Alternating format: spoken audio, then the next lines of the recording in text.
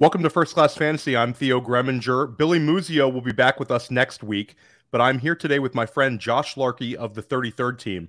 Josh is now a second-time First Class Fantasy guest. He also appeared on press coverage with me this summer, and he also appeared on quite possibly the longest episode of Mind a Mansion ever, but I'm not sure because Matt's a long-form podcast guy, but you crushed it on that last Mind a Mansion. I think that's your last time at Player Profiler. That was a couple weeks back.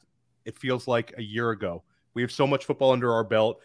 How are you doing today, Josh? Let everybody know what you're doing at the 33rd team, when they can hear you on the air, and where they can find your articles. I read one today. It was great. Theo, thank you. I'm glad to be back. I should have grown the beard out more if I knew Billy wasn't going to make it. Hopefully people think the beard is full. It's not. I'm sorry, guys. In terms of what to look for, my fantasy rankings drop on the 33rdteam.com every week on Tuesdays with a lot of player write-ups to help you understand how I'm viewing these players. That's all free to read on the site. And then we also drop a lot of prop bets into our Discord, and that's just linked in all of our articles that are on the site and the fantasy rankings, all the prop bets and Discord. That's free. Podcasting, I have a busy schedule like we all do.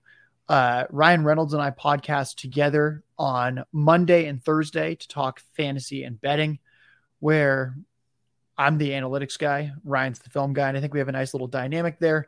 Tuesdays, he and I tag team the Waiver Wire show, and then on Fridays, the two of us join up with Ben Wolby, our data scientist, to do the player prop happy hour. So it is a full schedule, and all our content is free. So if you've already paid for Player Profiler, you don't have to worry. You can keep paying for it, and you can check our stuff out as well.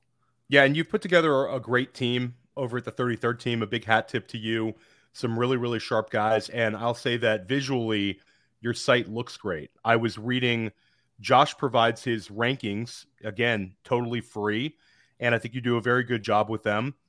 And you also provide some context to certain guys. And we're going to touch base on a couple of those guys, but highly recommend checking out Josh's great work. And then I say this every time you come on a pod. Josh has some evergreen articles that still exist on playerprofiler.com. Your Ultimate Guide to Stacking, I think, was the best stacking article I ever read in the fantasy space. And you have a number of other articles that I know Matt will sometimes reference, and a big hat tip to all your wonderful work you did here at Player Profiler and your continued success at the 33rd team. So we've had a kind of a wild start to the season. I mean, every podcast in America is spending like 20 minutes on Puka Nacua. So we'll briefly mention him today, but I wanted to see, besides Puka Nacua, what has been the biggest positive surprise for you this season? I'll keep this one quick. I think it's Anthony Richardson, his poise, his passing ability, how good the Colts offense has looked with him. The one caveat I'll mention, though, is that he's now had back-to-back games with a head injury. Week 1, he left during one of their goal line drives because of a collision, and then he was concussed in week 2. I don't think he plays this week. But for someone who had like 350 pass attempts in college, the guy looks really good, and I definitely faded him in fantasy this year. He was my QB1 in Dynasty, and I said, you know what? I think rookie year is a little early for this guy, given that he barely played in college. And so far, I've just eaten that. I've just taken it.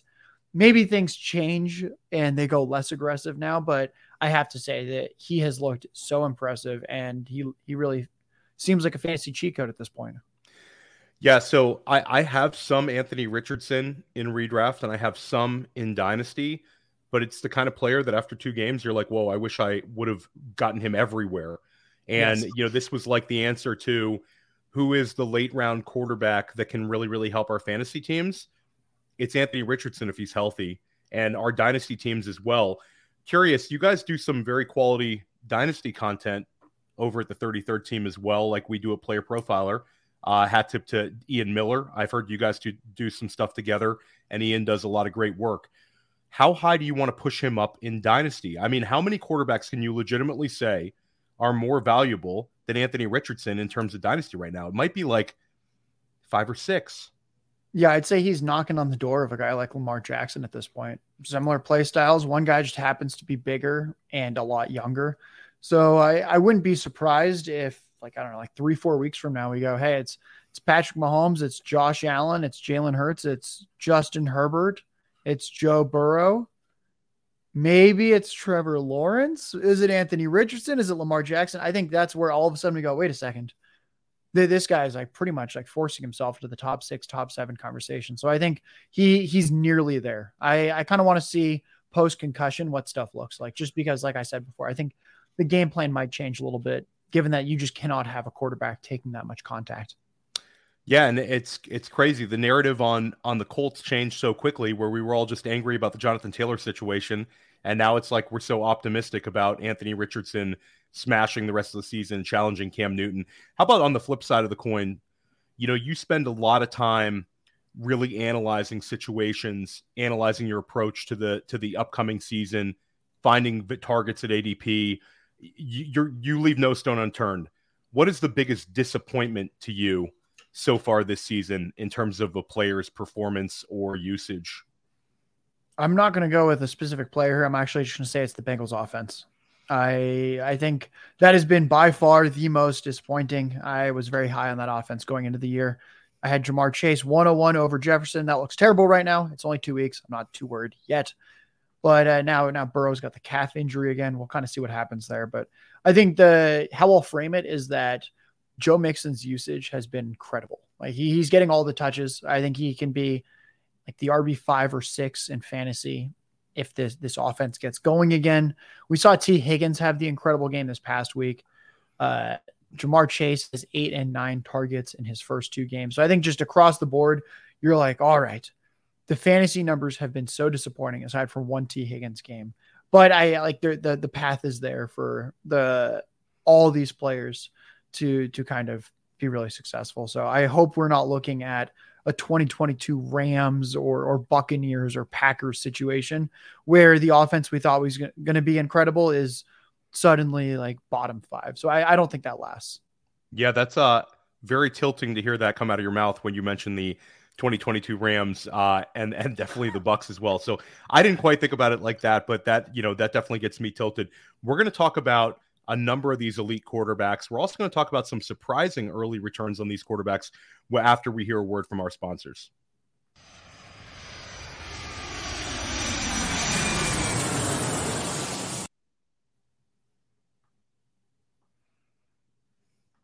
This episode brought to you by Mojo. Mojo is that player stock market. We love Mojo because we like making lifetime bets on players. You run out the clock on these guys. Mojo just rolled out a brand new fantasy platform. That's right. So now you can build a portfolio of player props. Oh, Jamar Chase, over 77.5. Oh, Kadarius Toney, under 15.5. Whatever the under is on Kadarius Toney, doesn't matter. You can just stack up the props in your portfolio. And the beauty is, once the Sunday games kick off, it's not over. It's not over until it's over with Mojo, because once those games kick off, you can then move in and out of positions. Let's say that you're well ahead of expectations. You can cash out. Let's say you're behind expectations. You're underwater. Well, you can double down. That's what makes Mojo so special, why they're different. Check it out. Go to the App Store, get the Mojo app, and use the promo code Underworld. The promo code Underworld gets you a 100% deposit match up to $100. So the promo code is Underworld, and they will match your deposit dollar for dollar. Go to Mojo, start building your portfolio, and then during the games, you can be a fantasy day trader. Woo.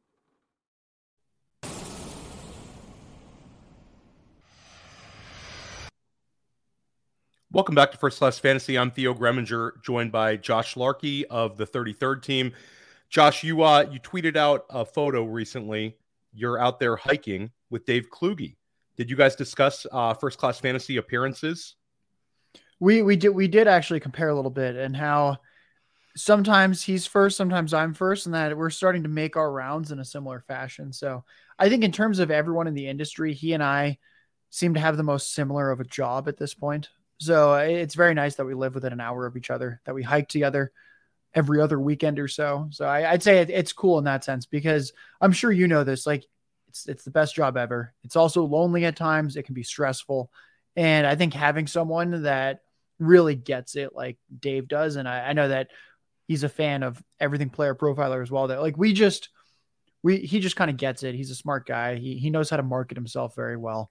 And I always like having him as a guest as well, since he knows not just fantasy, but football. And I think that's kind of why we've always gotten along. Is like, it's important to have the fantasy takes, but if there's no football logic behind it, you're going to be in trouble long term.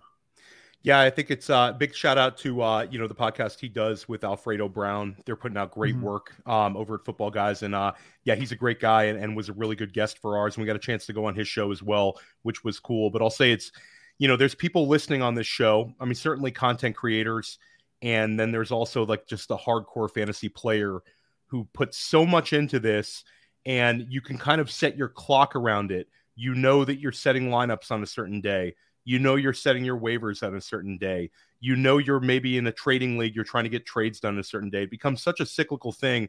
And you kind of walk around, and people who are not involved in this have no idea the stresses you're going through and the level of competition you have. And for you, Josh, and for me, certainly, you want to be right. You feel like you're putting a lot of like research into it, and you want to be correct. So yeah, I think that's super cool. And it's good to see you enjoying where you're living and all that great stuff. But the show must go on here at First Class Fantasy. And we got to talk about these elite quarterbacks, because this was the off season. Last time you were on, we talked about our approaches to early quarterback drafting. We talked to Josh about how he's handling, let's say, the Jalen Hurts, Josh Allen, Patrick Mahomes tier on underdog, and just reacting to the overall market. The early returns from these guys have not been good. Justin Herbert is the only early quarterback that appears in the top 5 scoring in most formats. Besides Joe Burrow, are there any other situations that you're super worried about? And maybe touch on Justin Fields a little bit. Yeah, that's the one I'm worried about. I felt like I was one of the few people who wasn't gung-ho about Justin Fields this offseason. It wasn't like I was fading him. I didn't quite have the stones to be like, this is a terrible pick. But I was kind of like, you know what? I'm definitely getting less Fields than other people. And my concern was, it looks like they want him to pass more, but he's a very good runner. And sure enough, he's throwing more. Justin Fields has passed at least 29 times in both games. He never hit 29 pass attempts in any game last year. So clearly they're trying to get the pass game going more. The problem is that this guy just takes sacks like nobody's business. The sack rate was 12% as a rookie, 15% last year, 13% this year. It is bananas that every 6 to 7 dropbacks, he is taking a sack. You simply cannot have that.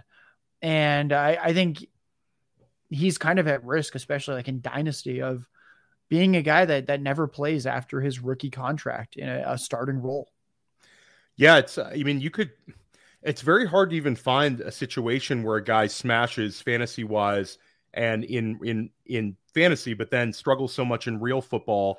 But real football, we always say, doesn't matter for our thing, but it does matter for quarterbacks, because if you can't win NFL games, they replace you, whether it's short term, whether it's long term. And Justin Fields if he flames out of Chicago, it's not like teams are going to be lining up looking to grab Justin Fields either. He might have to have a situation where he's a backup, or he might have to take a Jameis Winston-like situation where, he's like a quarterback in waiting, or de facto quarterback in waiting. So it's absolutely a mess for Justin Fields drafters. I know I have a couple Justin Fields teams. He's got Kansas City this weekend, and a lot of people are streaming the Kansas City defense. Off the top of your head, how high did you have them in your rankings, Josh? Oh God. I think Kansas City was top 5, if I remember correctly. Yeah. So you're on that train too. I mean, yeah, if the guy's going to take a sack every 6 to 7 dropbacks, you're going to want to start fantasy defenses against that player who simply does not know when to throw the ball. Yeah.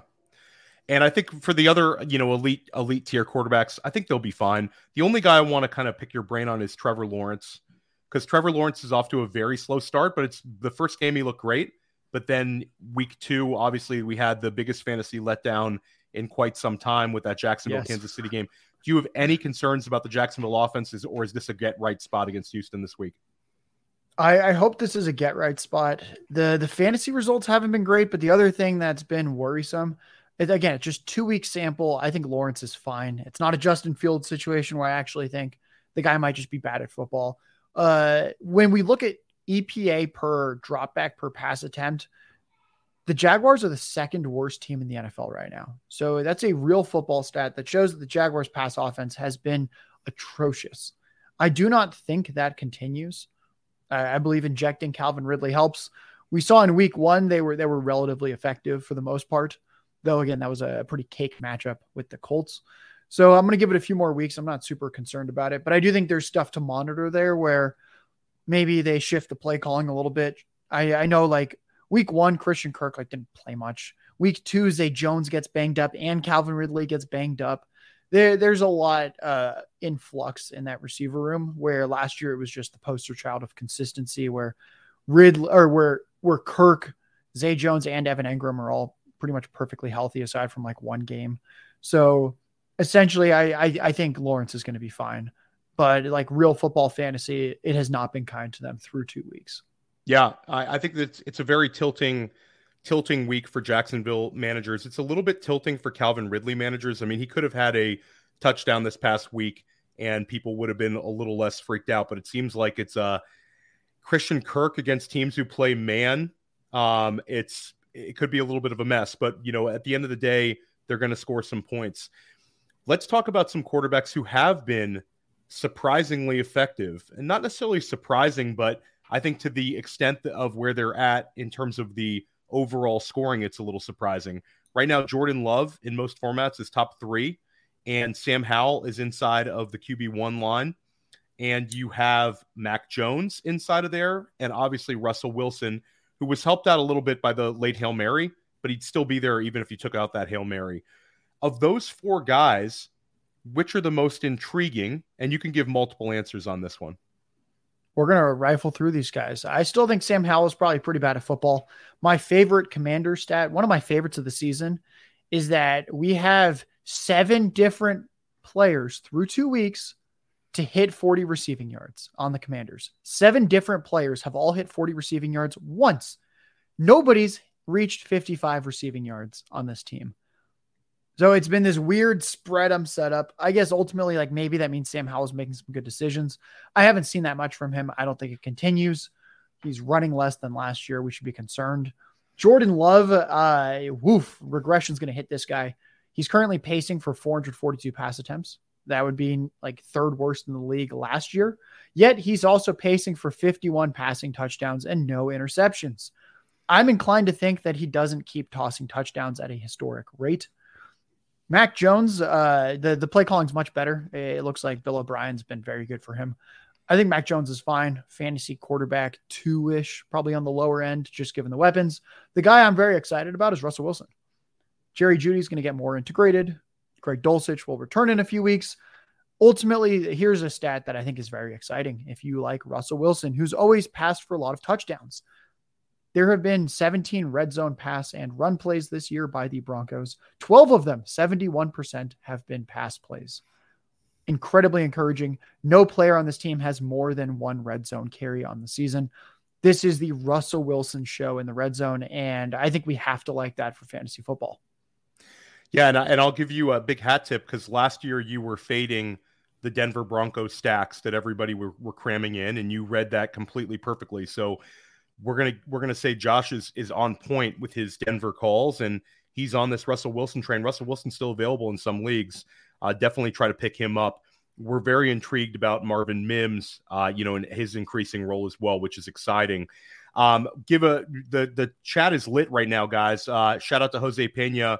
Hit the like button. Let's support First Class Fantasy. And Josh, there's a lot of people who want you on here weekly. Do you have the time for a weekly player profiler show at this point? At this point, we might be able to make it happen. So if the listeners want it, I can talk to the people upstairs, but I think there's a good chance we can make this happen. Awesome, man. Awesome. So, yeah. So let's pivot off of quarterbacks. Let's talk about some running backs. 2 running backs that are, having incredible starts are Brian Robinson and Kyren Williams. Brian Robinson was the kind of guy that you were getting in the 8th, 9th, occasionally the 10th round of drafts. And Kyren Williams was a guy that we've actually talked about on First Class Fantasy, but we weren't like magicians. We were saying to draft him in the 18th round, 17th, 18th round, because he was the clear handcuff to Cam Akers. Little did we know that McVay wanted to, completely nuke Cam Akers. Cam Akers is now a Viking, and Kyren Williams has RB1 usage and RB1 production. How confident are you in Kyron Williams. I thought that you had a very reasonable yet bullish ranking on him this week. Yeah, so out of these two players, I whiffed on Kyron Williams. I was not very excited about him this year. I didn't think the Rams' run game would be all that much of anything. I didn't like the offensive line. I started to get concerned towards the end of the offseason about Cooper Kupp's injury. Kyron Williams is really slow. He's a good pass catcher, but Stafford's never targeted running backs really in his career for the most part. There have been a couple seasons here and there, but McVay's never really targeted the running back position either super heavily. Some people are like, well, Todd Gurley. Todd Gurley had like the most efficient receiving back seasons kind of ever when he was with McVay. Like he was getting targeted at a solid rate, but it actually wasn't what people think. Like the running back's never been that involved in the pass game. So of course, Kyron Williams has his 10 targets last week. I think he's here to stay. They got rid of Cam Akers. There is nobody behind Williams. It is Zach Evans, who I think is just a major injury risk and has no pass catching ability. It is Ronnie Rivers. That sounds like a creative player name. So I definitely missed on Kyron. He wasn't one of my preferred late round running backs, but I did hit on Robinson. With Brian Robinson, I was like, guys, he was out touching Antonio Gibson last year, over 17 carries a game as a rookie. And sure enough, here he is once again, 40 touches for Robinson, 9 for Gibson through 2 weeks. So I think both these guys at this point are here to stay. And with the state of the running back position, we just have to like that because, I mean, when I did my rankings this week, I'm going to pull them up quickly. It got really bleak after running back. For me, it was running back 7. I thought I had 7 running backs where I was like, this guy's going to get all the touches and I trust him. And after 7 running backs, I went, wow, we have a cliff. So at least we're getting a few other guys into the mix with Williams and Robinson. Yeah, no, it's definitely crazy times when you got to put Zach Moss inside of your top 20 with confidence. Let's talk a little more about Zach Evans, because Zach Evans was the guy that I picked up a lot last night in waivers, and he's sitting there on a lot of waiver wires. I think that this is a guy that if we're trying to roster handcuffs, if something were to happen to Kyron Williams, they couldn't possibly roll out Ronnie Rivers expecting anything. I think Zach Evans, you bring up the lack of pass catching ability, but he's certainly the more talented back than Ronnie Rivers, wouldn't you say? Yeah, he has pretty elite metrics as a runner. For him, it's always been injuries, and he's a 0 in the pass game. But I think what we're seeing right now out of this Rams offense, it's functional enough that a grinder back could be fantasy relevant. And I think if anything happens to Williams, I mean, for all we know at this point, they might just force some pass usage into Zach Evans out of necessity. Yeah, it's definitely an interesting one. If you're looking to clean up waivers, you can grab them for $1 in a lot of these leagues. And Brian Robinson, it's interesting that a great stat is that Washington leads the league in running back screen passes attempted. They've completed 4 out of 5. And last year, they only had like 10 attempted screen passes to running backs. They hardly ever ran screens for Antonio Gibson last year, and now they're doing it for Brian Robinson. Eric Bieniemy has definitely got that offense pointing up. Tilting next 2 weeks, though. They've got Buffalo and they've got Philly. I think that could, if they go 1 of 2, you're feeling great about Washington and Sam Howell and all that kind of stuff. Let's talk about these rookie running backs, Josh. Obviously Bijan Robinson, we could spend half an hour talking about how great he is. Highly recommend my episode of press coverage this week with Ray Garvin, where he said he's the next LaDainian Tomlinson, which really got me excited. But we also have Jahmyr Gibbs. David Montgomery is going to miss this week and probably a few more weeks with a quad injury. And then you also have 2 other running backs who are very intriguing in Devon Achane and Kendre Miller, who could have a path this week. What is the more likely scenarios of these 3? Jahmyr Gibbs finishes inside the RB1 line, or Devon Achane or Kendre Miller has a really, really big game? I'm going to go with Gibbs. I have him in my top 12 right now. He's had 7 carries in each game. But you know what? Why would we care about that when the guy just led his team with 9 targets, a 27% target share this past week? I think with Montgomery out of the picture for the next week or 2, Craig Reynolds looks like that between the 20s guy who might grab the occasional red zone goal line carry. I think ultimately the team's just going to be a little more pass heavy in the red zone and at the goal line without Montgomery, which favors Gibbs, given that he's the guy that would catch these passes. So right now I have Gibbs in my top 10. I have Craig Reynolds at RB42 this week. I don't actually think they finish quite that far apart, but I'm not in the Fantasy Pros rankings competition. I don't worry about stuff like that. When I'm ranking, what I'm trying to do is signaling to people that follow my rankings how to make decisions. And what I'm saying is, hey, I have Gibbs in a place where like you have to start him this week. And I have Craig Reynolds in a place where I'm kind of saying, hey, I know Montgomery's been awesome. I don't think he's getting the Montgomery role. I think Montgomery is actually like kind of good at football and that he's earned that kind of role. So I think with Gibbs, we can once again see him flirting with Amon-Ra St. Brown for the lead in team targets. And I'm very excited about that game. I think Detroit, Atlanta has a little bit of shootout potential. Not shootout potential in the sense of a ton of passing from the Falcons, shootout potential in terms of two offenses running efficiently. I love it. I'm definitely looking forward to that as well. A lot of Bijan and Jahmyr Gibbs exposure, so I'll be tilting a little bit in that game, as I'm sure you will as well. Quick thoughts on Kendre Miller. Kendre Miller has not played the first 2 games of the season. Jamal Williams goes down, and we're 1 week away from Alvin Kamara coming back. Saw a lot of people adding some Tony Jones last night. Some crazy bids on Tony Jones. Yes, I think that's it's crazy. It's crazy. You saw like the irrational exuberance, and shout out to the chat. Like Craig Reynolds, I added Craig Reynolds, but I got a couple of shares for like 17 out of 1,000, like 1.7% bid. I saw people spending 180, 200, 20% type bids on Craig Reynolds. I think they could be very disappointed with that. But the Tony Jones one, I mean, Tony Jones is not a very good football player, and now he's got a Kendre Miller problem. How do you think it's going to shake out in a 1 week slate here? So I just don't think Tony Jones is the long-term option, but I think the Saints are going to play it conservatively. They just have a really easy schedule this year. I think they just want to try and win games. I don't think Miller's going to have quite as much work this week as we want. And I think if he gets dropped, then people should scoop him back up. Since I think long-term it's going to be Kamara and probably Miller as the two more exciting backs, where Jamal Williams is fine. We like him. He's a fine player. But ultimately, he just doesn't have that dynamic, explosive running ability that Miller does. And he's not the slick pass catcher that Kamara is. So I think this week, I really don't think any Saints running back is particularly exciting to start. But I think Miller could be the guy next week where you're scooping him up for cheap, since that's what I did this week. I got Craig Reynolds for under $50 in several FFPC leagues, whereas I saw Tony Jones routinely going for 100 to 250. And I thought that was insane because I think he's a 0 week rental. I think he gets a little more work than Miller. I'm not sure if you can start him this week. So yeah, Tony Jones, let him stay on waivers.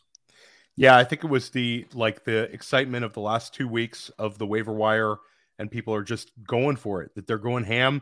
No one's trying to keep, like any powder dry. They're spending it early. And, that's one way to, at least you don't have to grind waivers every single week if you have no more money. Josh, there's a plus to that. There's a little bit of a plus to that in terms of lifestyle. Mm-hmm. Devon Achane looks like he might get a much larger opportunity this week. The running backs coach was talking up, his potential involvement and how he can do it all. What are your thoughts on Devon Achane? How optimistic are you for him developing throughout the season and being a guy that we could potentially put in our fantasy lineups? I'm quite optimistic rest of season. I just think we're still a little bit early with him.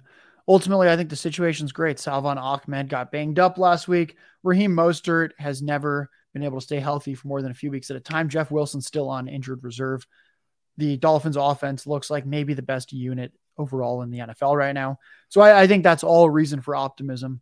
And he really fits what they want to do. They're stacking speed. Tyreek Hill, Jalen Waddle, and then just track stars at running back. And I think with Achane, we don't even need more than 10 to 12 touches a week from him long-term for him to be an every week fantasy starter.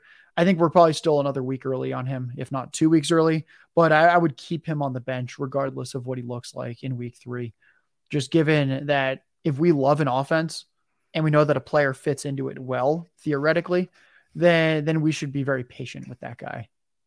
Yeah, and Raheem Mostert, great start, but he's only played more than 15 games twice. It's shocking how few games he's played most seasons in his career.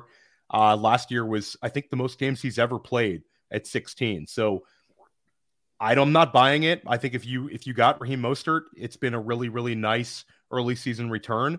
but you've got to be able to pivot, and have some options for the next few weeks. So guys like Miller, guys like Achane, go grab them if they're available in your league. Christian McCaffrey off to a torrid start. This is the kind of guy where you referenced Jamar Chase. If Jamar Chase drafters who were taking him at the 102 or the 103 had simply gone Tyreek Hill or Christian McCaffrey, that's the difference between being 0-2 or being 2-0. We don't really need to delve into McCaffrey. His usage is fantastic. His production is fantastic. He's ripping off long runs, and we haven't even seen him have to catch passes because they've been killing people. Where are you at on a running back that you would bet on to finish as RB1 overall if it is not Christian McCaffrey? Right now, I'd bet on Tony Pollard. I never would have imagined that this guy, who's always been a timeshare back, I know people are like, oh, but he was so talented. Yeah, but he's also built a little bit like a receiver. He played receiver in college. He's never had a large workload. And sure enough, he has the best role in fantasy among running backs. 20 carries a game, 5.5 targets a game. As long as his workload doesn't break him, he's my rest of season RB1 at this point. I love that. And I saw you had him as RB1 in your rankings this week, which was really exciting to see. And you've got to think tonight, if they're in control on a short week, that they're going to mix in Elijah Mitchell. They can't keep giving McCaffrey every single snap, but it's been great to see. I would say Pollard would be the guy I would bet on, but don't sleep on Bijan Robinson, because I think we're going to see some massive games with the way he's catching the football. And, we still haven't seen Atlanta in a game where they're trailing a lot, where they might just throw to Bijan Robinson pretty much every time, which, you could see him have a couple of 9-10 reception games that could really, really push up his total. Currently the team leader in targets in the Falcons. On pace for 85 receptions, Josh. It's wild times. We didn't think Arthur Smith had it in him, and I don't like complimenting Arthur Smith, but hat tip for your Bijan Robinson usage. How about Cleveland? Catastrophic news on Nick Chubb. Terrible for Browns fans, terrible for the Cleveland Browns, awful for Nick Chubb, terrible for us fantasy managers.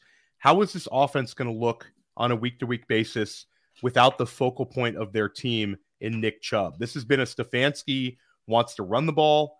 They build things around Nick Chubb despite getting Deshaun Watson, despite getting all these wide receivers.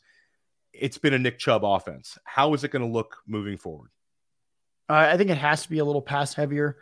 Some people have asked me, like, oh, does that mean that we should start bumping up Deshaun Watson, Amari Cooper, Elijah Moore, David Njoku? No. I think what we're going to probably get with some pass volume should be offset mostly by just decreased efficiency. Nick Chubb's one of the few running backs in football that I think truly matters. Defenses are going to be playing the Browns differently with Jerome Ford back there. I think Ford's going to be getting 10 to 15 carries, few targets a week. I think he's the guy to own in this backfield. I think Kareem Hunt's going to be in the Kareem Hunt-ish role that he's been in whenever he's been in Cleveland. Some people think he's going to start over Jerome Ford. I think that's a little silly. If they wanted him to play over Jerome Ford, they wouldn't have chosen Jerome Ford over Kareem Hunt 2 months ago. So I think what we could see is that Ford's not quite in the Chubb role. Hunt is not quite in the Hunt role of years past. And then we see a little bit of Pierre Strong mixed in, since ultimately he is the one super big play guy. We like that Jerome Ford had the 69-yard run on national television, but ultimately Pierre Strong runs in the 4.3s. That is the more exciting runner per touch when he's on the outside. And I think they're probably going to want to mix him in, because it's just not that fast of an offense once you lose Chubb and switch to Jerome Ford. We need some explosive plays, and I think Strong will probably get a few touches each week. Yeah, I'm intrigued by Ford. Ford is explosive. He's got speed, and he can catch the football. And I think you nailed it. It's going to be Kareem Hunt in the Kareem Hunt role, but a less explosive kind of. I'm not cooked, but getting there, Kareem Hunt. So I definitely would bet on Ford. I saw some people with some wild Kareem Hunt bids. I added Kareem Hunt for like 15, 16% in a league or two just in case. But I saw some people going north of 50% in a couple leagues, which I do not think is going to give them any positive ROI there, Josh. And want to talk about these rookie wide receivers. Puka Nacua is obviously the greatest player in the history of football, so we don't really have to touch on him. You want to listen about Puka Nacua, tune into any other podcast in America this week, you'll hear 20 minutes on him.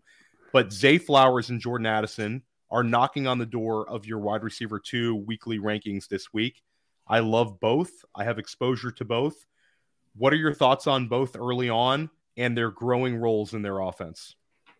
So we'll start with Zay Flowers. His average depth of target is 6. That's kind of like a tight end. We don't like that. What we do like, though, is that Rashad Bateman looks like he's kind of out of the picture. He's been running significantly fewer routes than Zay Flowers, than Odell Beckham. He's had exactly 3 targets in each game. And I think that what we really wanted is someone to take a backseat. I leaned that it was going to be Zay Flowers, then Bateman, then OBJ. It looks like we can probably flip it, and it's Zay Flowers, Beckham, and then Bateman is kind of the clear number 3. And this kind of 2-man show at receiver is very good, because I think the last thing we wanted was like a true 3-man rotation where they're all playing like 80% of the snaps. So very, very good news for Zay Flowers. They're scripting and plays. We want to see the depth of target rise a little bit. I think this is actually the week it could happen, playing the worst cornerback unit in the league with the Colts. And then with Addison, he's been playing really well in football. He's been playing well for fantasy football. And KJ Osborne's still running significantly more routes. So I think that can only make us very excited about Addison, where all the efficiency metrics and the raw production has favored him on fewer opportunities.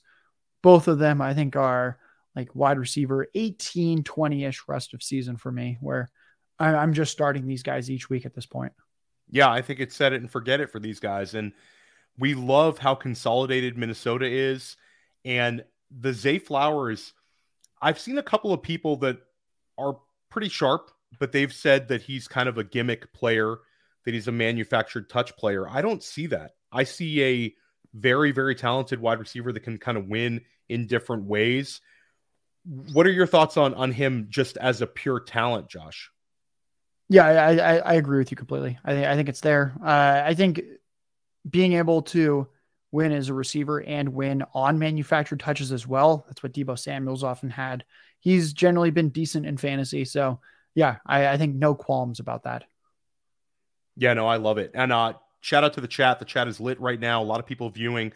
Josh, I got to say, I love your rankings, but there was one ranking that really got me sad, got me depressed, and it deeply affected me. And it was your ranking of Garrett Wilson. Back-to-back weeks with a beautiful touchdown last week against Dallas, a wonderful running catch. In week 1, he had maybe the catch of the year, but you got him at wide receiver 31. Very sad to see. I think you're spot on, though, with it. Is this just a mega talent in a low-volume offense? Do you have any hope that this offense can change and find ways to get Garrett Wilson the ball, get him more targets? Or is this going to be purely conservative, hide Zach Wilson as much as possible? Yeah, unfortunately, as long as Zach Wilson's quarterback, I think it's all bad news. If you have Zach Wilson at quarterback and Dalvin Cook and Breece Hall in the backfield, it makes sense why you would be extremely, extremely run heavy, and that when you throw the ball, it's conservative. Garrett Wilson's pacing for 110 targets. That's pretty low. 60 catches. Oh, God, we don't like that either. 995 total yards. Ooh, we don't like that either. We were hoping he'd have 1,400. But 17 touchdowns. He's had a touchdown in both games. I do an expected fantasy points model that I put into my fantasy rankings in those tables. And I think with Garrett Wilson, it's illuminating. He's been the wide receiver 23 in fantasy points per game. He's been the wide receiver 39 in usage. And to put it another way, you start the wide receiver 23 in fantasy every week. That's wide receiver 2. You're probably not starting the wide receiver 39, a guy that's not quite even a fantasy wide receiver 3. You're like, oh, that's kind of my flex bench type option. That's what the usage from Wilson has been.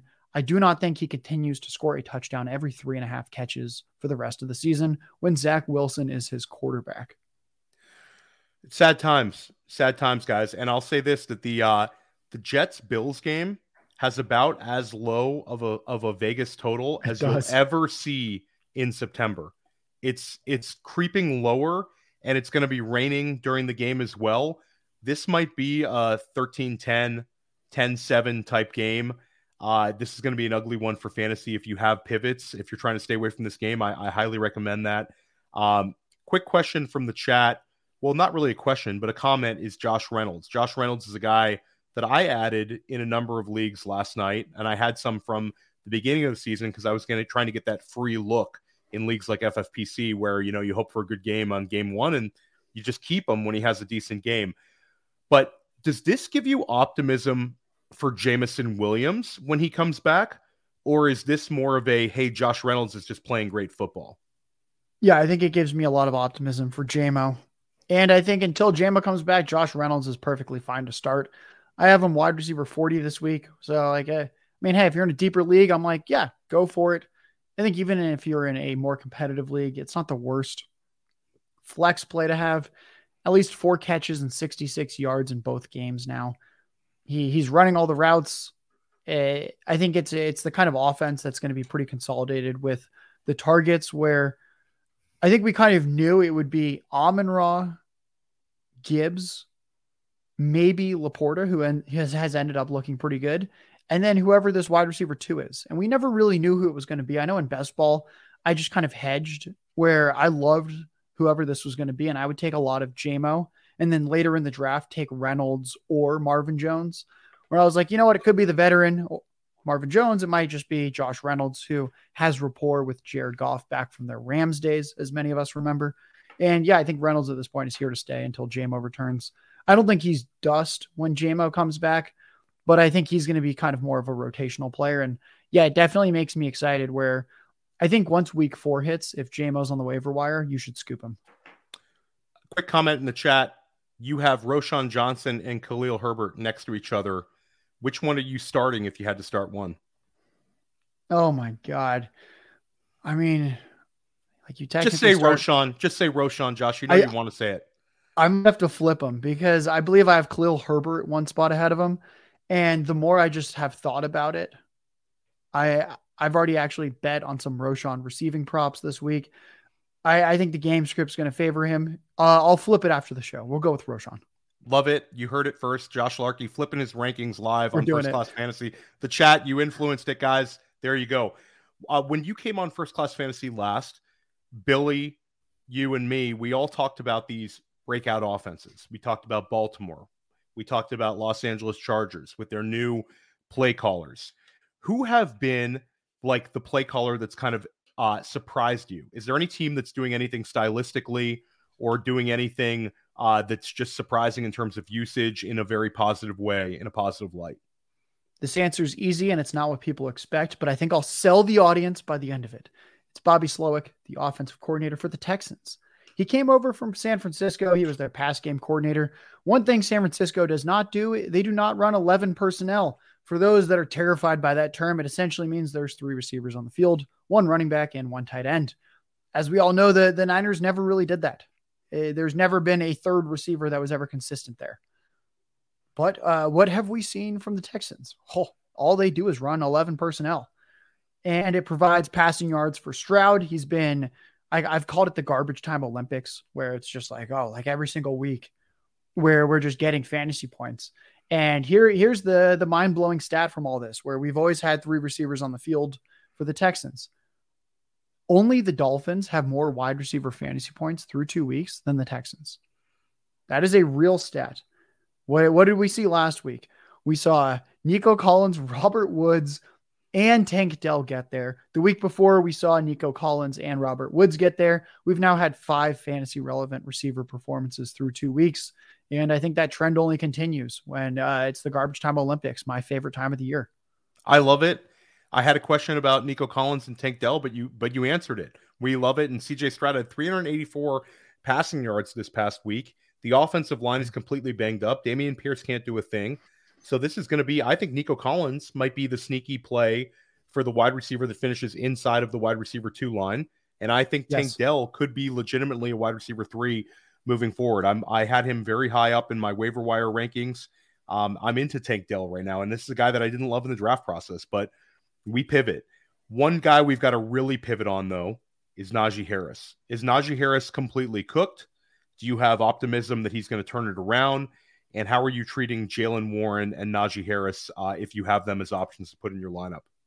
So I'm still Team Harris over Team Warren for this week and maybe the next week or two. But I think it's one of those situations where I might flip next week or the week after, where it feels like it's like the Khalil Herbert Roshan Johnson, where I'm like, you know what, whatever, live on air, I just made an adjustment and I have Roshan ahead. I think we're getting close to that area. I see the Harry Snowman in the comments says Najee looks slow.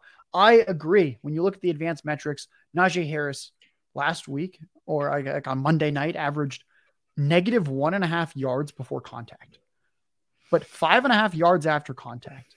So you might be like, oh, that's exciting. Like Najee Harris is breaking tackles. The way that I see it ultimately is that the Pittsburgh offensive line's not great. The holes are not very large. And Najee Harris is simply not fast enough to hit the hole like Jaylen Warren can. The other concern outside of just Najee Harris being slow is that week one, Najee Harris was a workhorse until the game got out of hand. And then Warren came in and was running routes, was receiving carries when they got blown out by the Niners. But on Monday night, both Najee Harris and Jaylen Warren each ran 15 routes. Warren caught 4 passes for 66 yards. Najee Harris caught one of his targets for 0 yards. Like that, whoa, that is pretty concerning. If Najee Harris is going to be too slow to hit the hole in the run game, and then in the pass game is suddenly seeing equal opportunities to Jaylen Warren with routes. So depending on how week 3 goes, I wouldn't be afraid to flip them afterwards. The one shimmering light is that they face the Raiders, who have allowed 5.5 yards per carry to running backs through 2 weeks.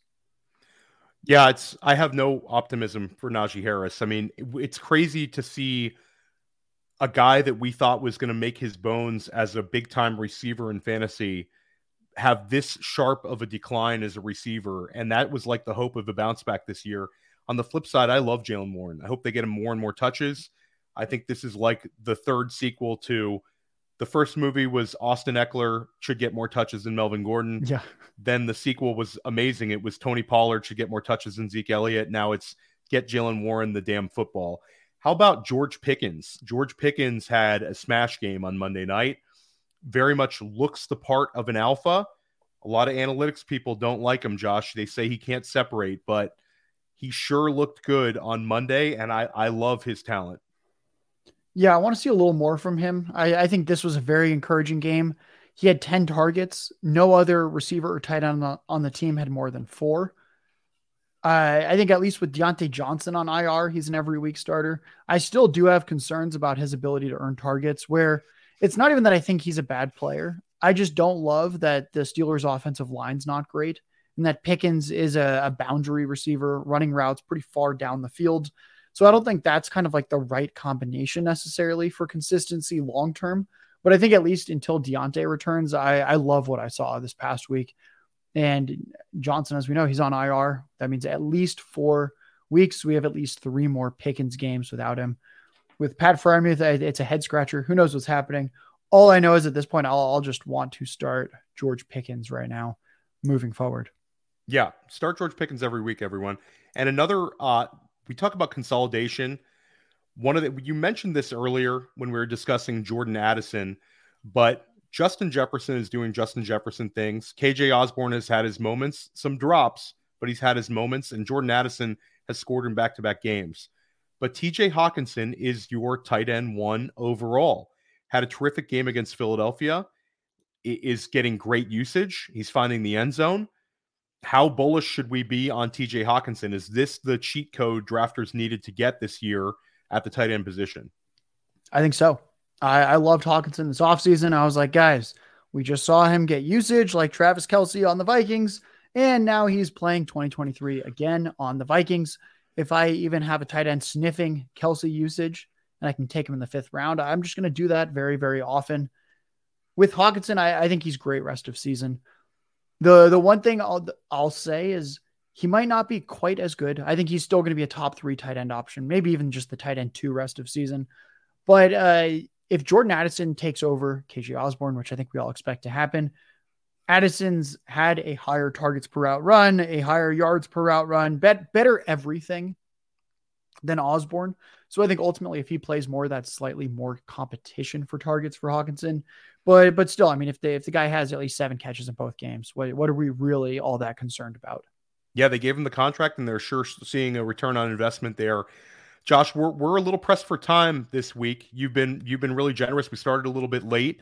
But I want to get your big, bold prediction for this week. Do you have any big fantasy prediction that can help fantasy managers in week 3?